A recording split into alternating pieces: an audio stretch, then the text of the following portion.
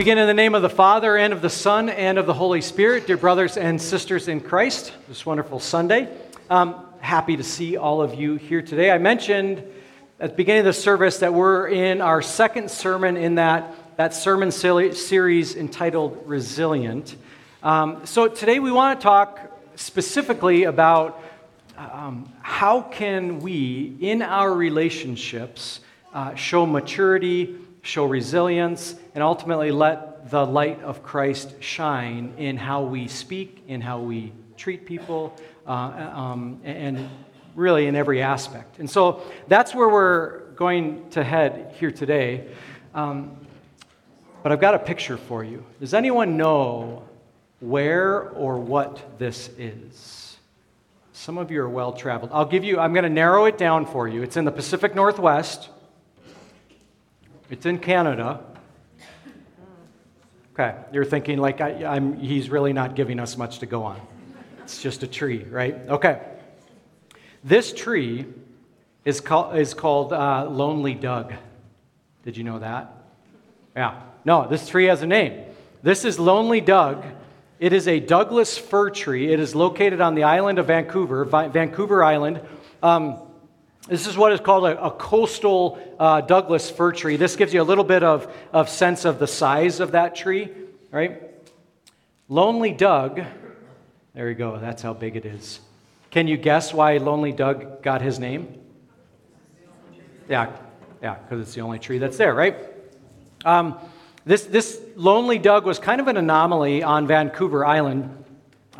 They were clearing out, they were logging, taking all the timber out, and for some reason, this single tree remained. And so it got the nickname Lonely Doug. And we can see why. Because trees are meant to be with other trees, yeah. Yeah, right? And on some level, we understand that trees are meant to be in a forest. On some level, that is how God has made them. That is how God propagates trees. That's where they're supposed to be. And so when you see Lonely Doug, you feel a little bit bad for him, don't you? Right? Lonely Doug is going to be a little bit of an illustration for us today for a couple reasons. Number one, Doug is all by himself. He's isolated. And we know how difficult that can be when we feel that level of isolation and relational isolation in our lives. So that's the first part. The second reason I picked Lonely Doug is if you cut any tree down, you can learn all kinds of things about its history, right? So if you look at the rings, you can see when there were forest fires, you can see when there were drought, when there were floods. A tree gives you an incredible history just by being able to look at the growth. Now, we don't want to cut Lonely Doug down, but I bet you it would show us all kinds of things that happened, right? And so there is a maturity that Lonely Doug has. And that's kind of where we're headed here today. Here's what I fear. I fear that within our world and within our culture, maturity, specifically in the area of relationships, is becoming more and more rare. That maturity in the face of chaos and uncertainty and all the things that are thrown at us on any given day, on any given week in your lives, I fear that maturity in us and in the relationships that we are engaged in is becoming less and less frequent. Today, we want to ask ourselves, how can we as believers have mature relationships? And not in isolation, right? Because a relationship has to have more than one. You can't just be Lonely Doug, right? Relationships are meant to have people around them. The very same thing is true for us as human beings and especially as believers. God has created us for community and for relationships. Today, Jesus has some incredible words for us on how we can strengthen those relationships and ultimately point others in our world to Christ and to forgiveness. And so that's where we're going to head today. Lonely Doug is going to be our mascot when we talk about relational maturity within our lives, our families, our communities, and in our workplaces. But for a moment, I want you to think, and you're even welcome to write it down, but I want you to think of the longest lasting and most mature relationship that you have ever had in your life. Okay? Now, some of you are maybe blessed and you say, well, I have a laundry list of those, right? But for our sake today, I just want you to think of one. Okay? And make it, and I want it to be a person. Right? I want a face in your mind, right? You can write their name down. I want you to pick one person that you would say, this is the longest lasting, most mature relationship that I have ever had in my life. Are names and faces going through your mind? Okay. Maybe it's a spouse, right? Maybe it's someone that you've been married to for a very, very long time. Maybe it's a sibling. Maybe it's a parent. Maybe it's a childhood friend that you still have, right? But my guess is each and every one of you can maybe find one that is a long-lasting, mature relationship, okay?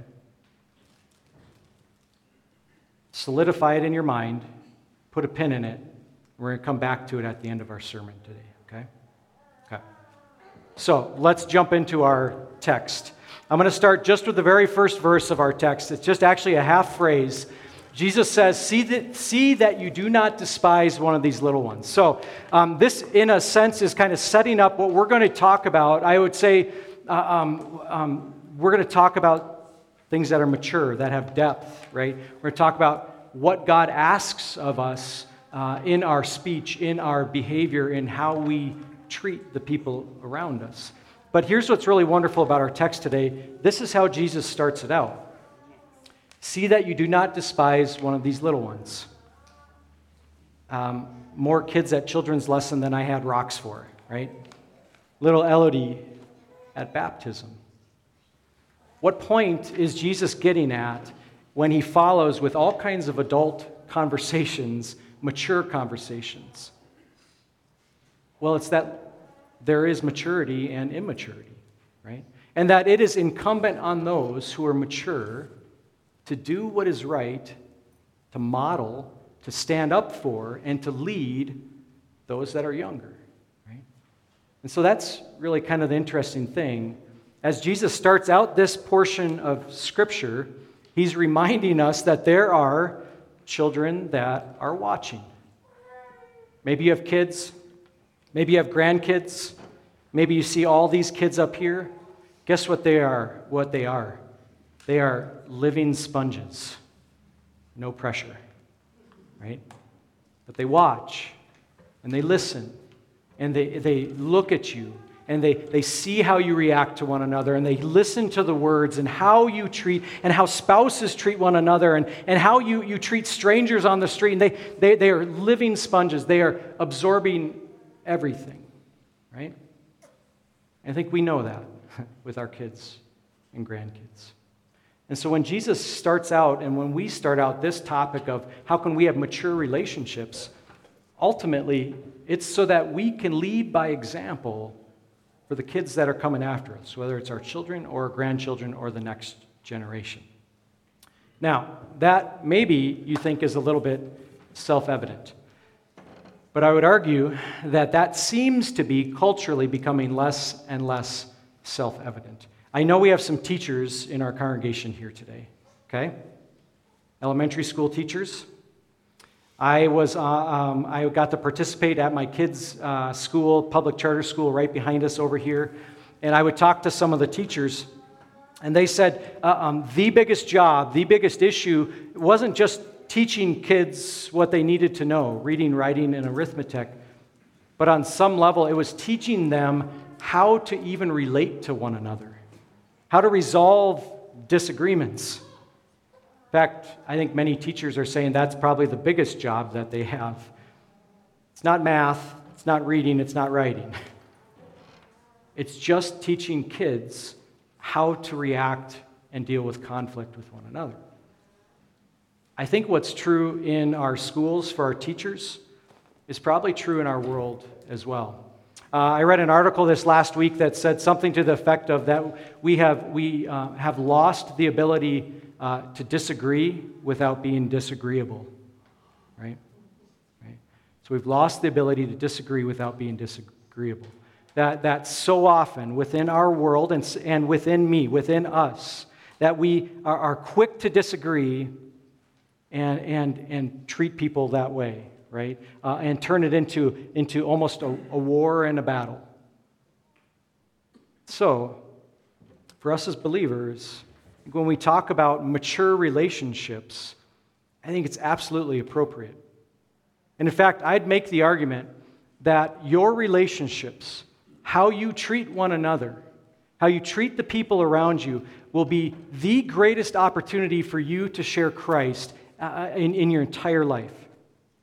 Not how good you are at a job, not how great you are at sports, not how well-behaved your kids are, or any of those things, but I would argue that how we speak, how we treat one another, and your relationships quite possibly is the greatest witnessing and evangelism opportunity you have. Because it's becoming so rare. So, that's why we want to talk about it. That's why Jesus actually leads his disciples, and he leads us towards maturity in how we treat one another. Why are we doing it? Because they're watching. Because they need us to. Right? So, let's jump into our text. I've got three kind of points that we're going to look at today. Three areas that I would argue are signs of relational maturity. Okay? Not all the signs, but at least these three I think are big ones, especially drawn specifically from our text. So number one, mature relationships, or a mature person is able to apply principles, right? Not simply throw out checklists to be crossed off, but applies principles. Number two, understands sin, both in ourselves and in the world around us. And number three, stands on grace. So those are the three things we're going to draw from our text here today. When we talk about if we desire to have mature relationships, mature Christian relationships, I think these are the three that Jesus urges us towards. So you're welcome to follow along with me if you'd like.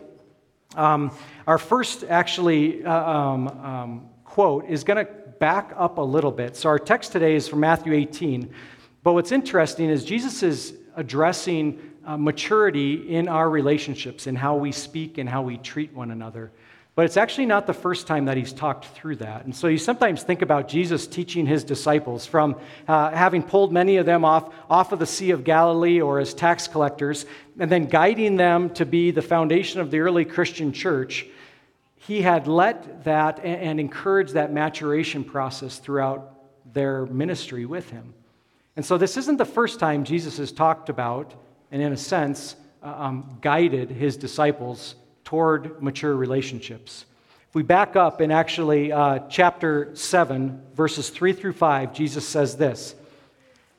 He says, "Why do you look at the speck of sawdust in your brother's eye and pay no attention to the plank in your own eye? How can you say to your brother, 'Let me take the speck out of your eye,' when all the time there's a plank in your own eye? You hypocrite. First take the plank out of your own eye, and then you will see clearly and remove the speck from your brother's eye." So now what's the point?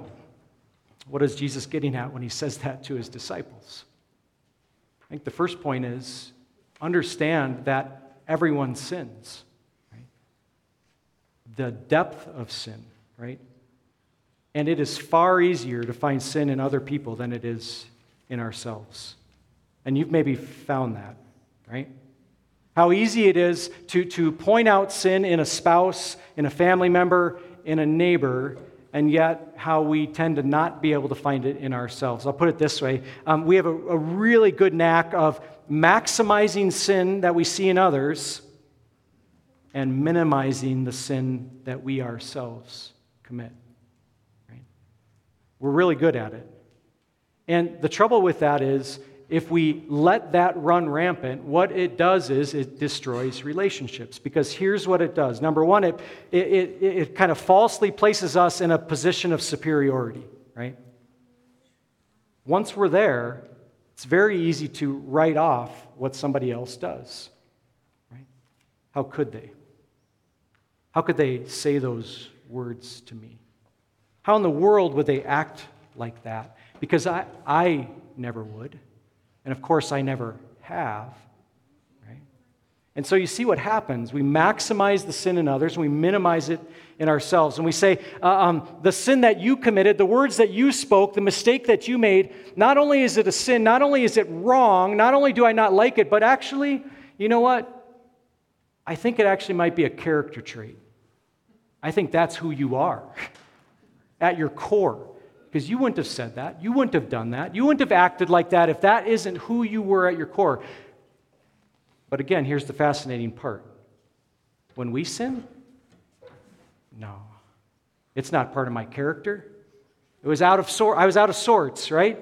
My sin, my mistakes, it's not. I was just really tired.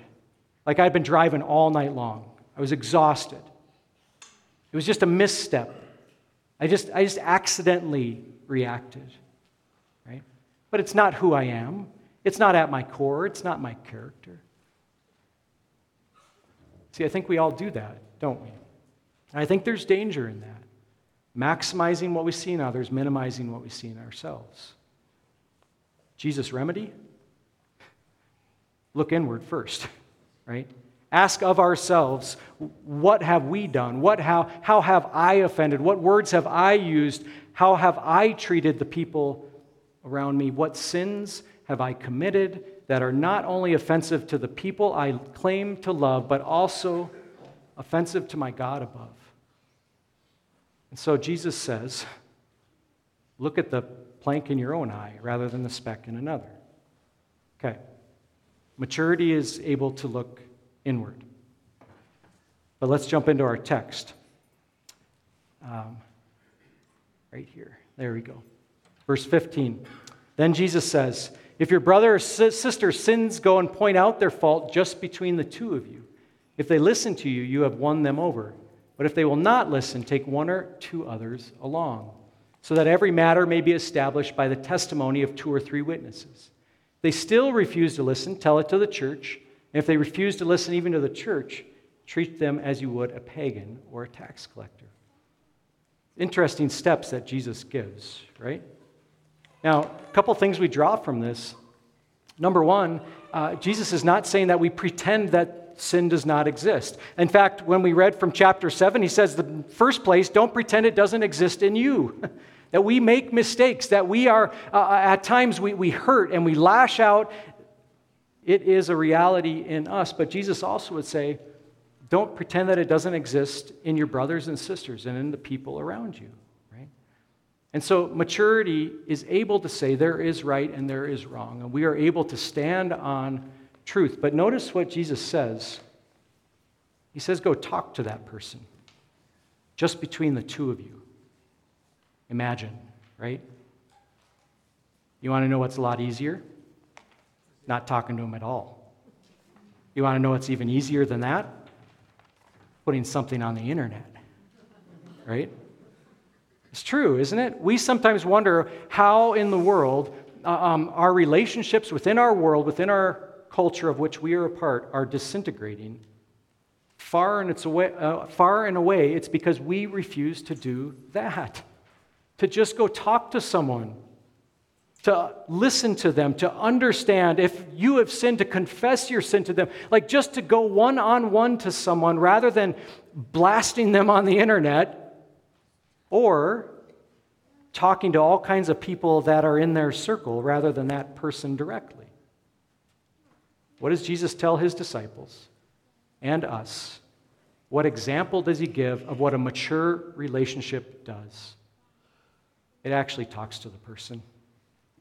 One-on-one. Have you ever heard that phrase, people are a lot harder to hate close up? There's truth to that, isn't there? When we talk to people one-on-one, close up, with a level of intimacy. The vast majority of our disagreements are resolved. And in the places where there remains disagreement, at least we understand this is a person that is dearly loved by our God and Father above. Right? And you leave with a degree of respect, okay? But then Jesus goes on. Verse 21 says, Then Peter came to Jesus and asked, Lord, how many times shall I forgive my brother or sister who sins against me? Up to 7 times? Jesus answered, I tell you not 7 times, but 77 times. Right? In some translations, it's 70 times 7. What's Jesus' point here? Forgiveness is a part of who we are as believers.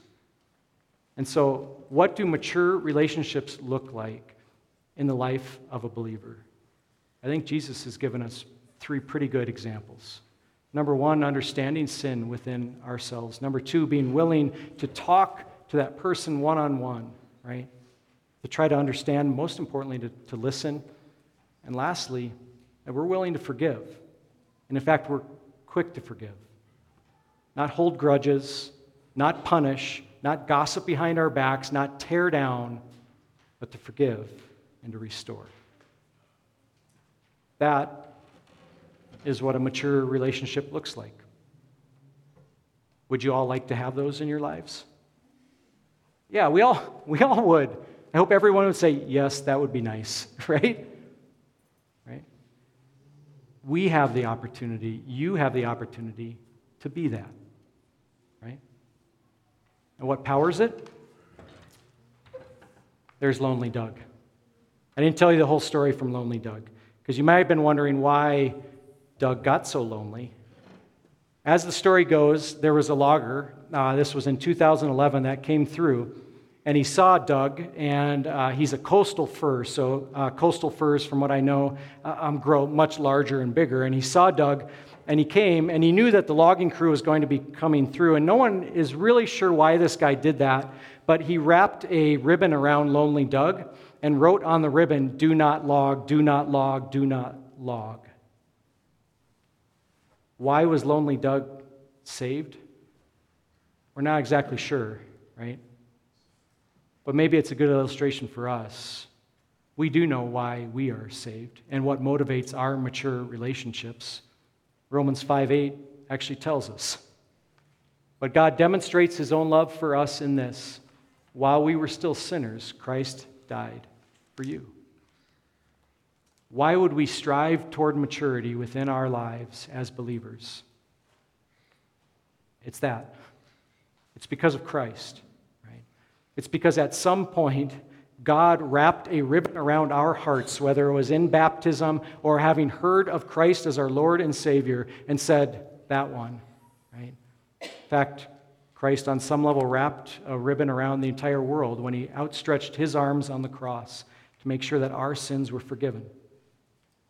And so we have the opportunity to be mature because we know what we have. You know what you have. Sins forgiven by your Lord and Savior above. Restoration by your God above. And I don't think we probably have to talk extensively about how often our God above forgives us on any given day. I don't have to think very deeply to understand that, do I go an hour or 2 without sinning against my God above? And yet, every single time, we are forgiven. Christ's blood washes us clean. Right? Eternity is ours, is yours because of Jesus. And so what empowers our mature relationships? Christ does. And how he treated his disciples, how he lived his life, and how he sacrificially gave up his life for you and I. That's what maturity looks like. And here's the opportunity, I think, for us in our lives. This was our first reading from Colossians chapter 4. Paul says this, "Be wise in the way you act toward outsiders. Make the most of every opportunity. Let your conversation be always full of grace, seasoned with salt, so that you may know how to answer everyone." We will not be perfect in our relationships with one another, but we strive toward maturity. And the opportunity that brings, the Apostle Paul tells us, as you treat people as you would like to be treated, as you treat your relationships and those around you in a mature way, in a loving way, in a way that stands on Christ and for Christ, you have opportunities to point people to Him. Right? Those become our witnessing opportunities. And so I don't think it's hyperbole to say that living in a mature way in our world of uncertainty is going to shine an incredible light, not only on who you are, but most importantly on Christ as your Lord and Savior. Okay. Do you have the person? The longest, most mature relationship that you've had in your life? Okay, everybody picked one out? Now think a little bit, why? Why? Why is that relationship weathered things? Why is that relationship so mature? Why did that relationship carry you through to this point?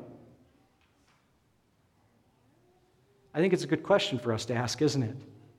Because I think it's something that we would love to be able to replicate. Imagine if all of our relationships could have that level of maturity, that level of depth. What created that relationship and sustained it, I think actually probably has some reasonable steps to it. My guess is that almost all of these things were present. To be able to have a relationship that you would label as mature, to be able to have a relationship that was able to last any length of time, my guess is that it had to involve almost all these things. A level of introspection, understanding that we are sinful, that those that even love us at times act sinfully, right? I think there's a level of humility that comes with that, right? Not maximizing the sin in other and minimizing in ourselves, but understanding with sober judgment who we are. If we talk about motivation, why do we persist and love? It's because Christ persisted and loved us. There's a degree of accountability. Love does what's best. Love doesn't just let anything go, but love does what's best. Love guides. Love cares. Love cares enough at times to even speak, right? It also forgives. Willing to grant forgiveness rather than hold grudges. Willing to ask for forgiveness when we've hurt and when we've sinned. And the last one, it restores. And it becomes stronger, and it becomes more whole, and in fact, it finds greater depth than it did even before the injury had occurred. Can you see those things in that relationship that I asked you to think about? I bet you they're there, right? I bet you they're there. Because this is what a mature relationship looks like. This is what mature relationships offer to us.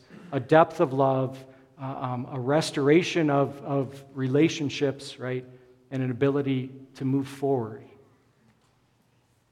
As we go into our lives, as you go into your life, I think we have an opportunity to live as mature believers, to be resilient in the face of pain and struggle and chaos and uncertainty in the world around us.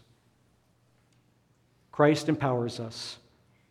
We've got guidance on how to do it. Now let's live our lives in glory to Him. Amen.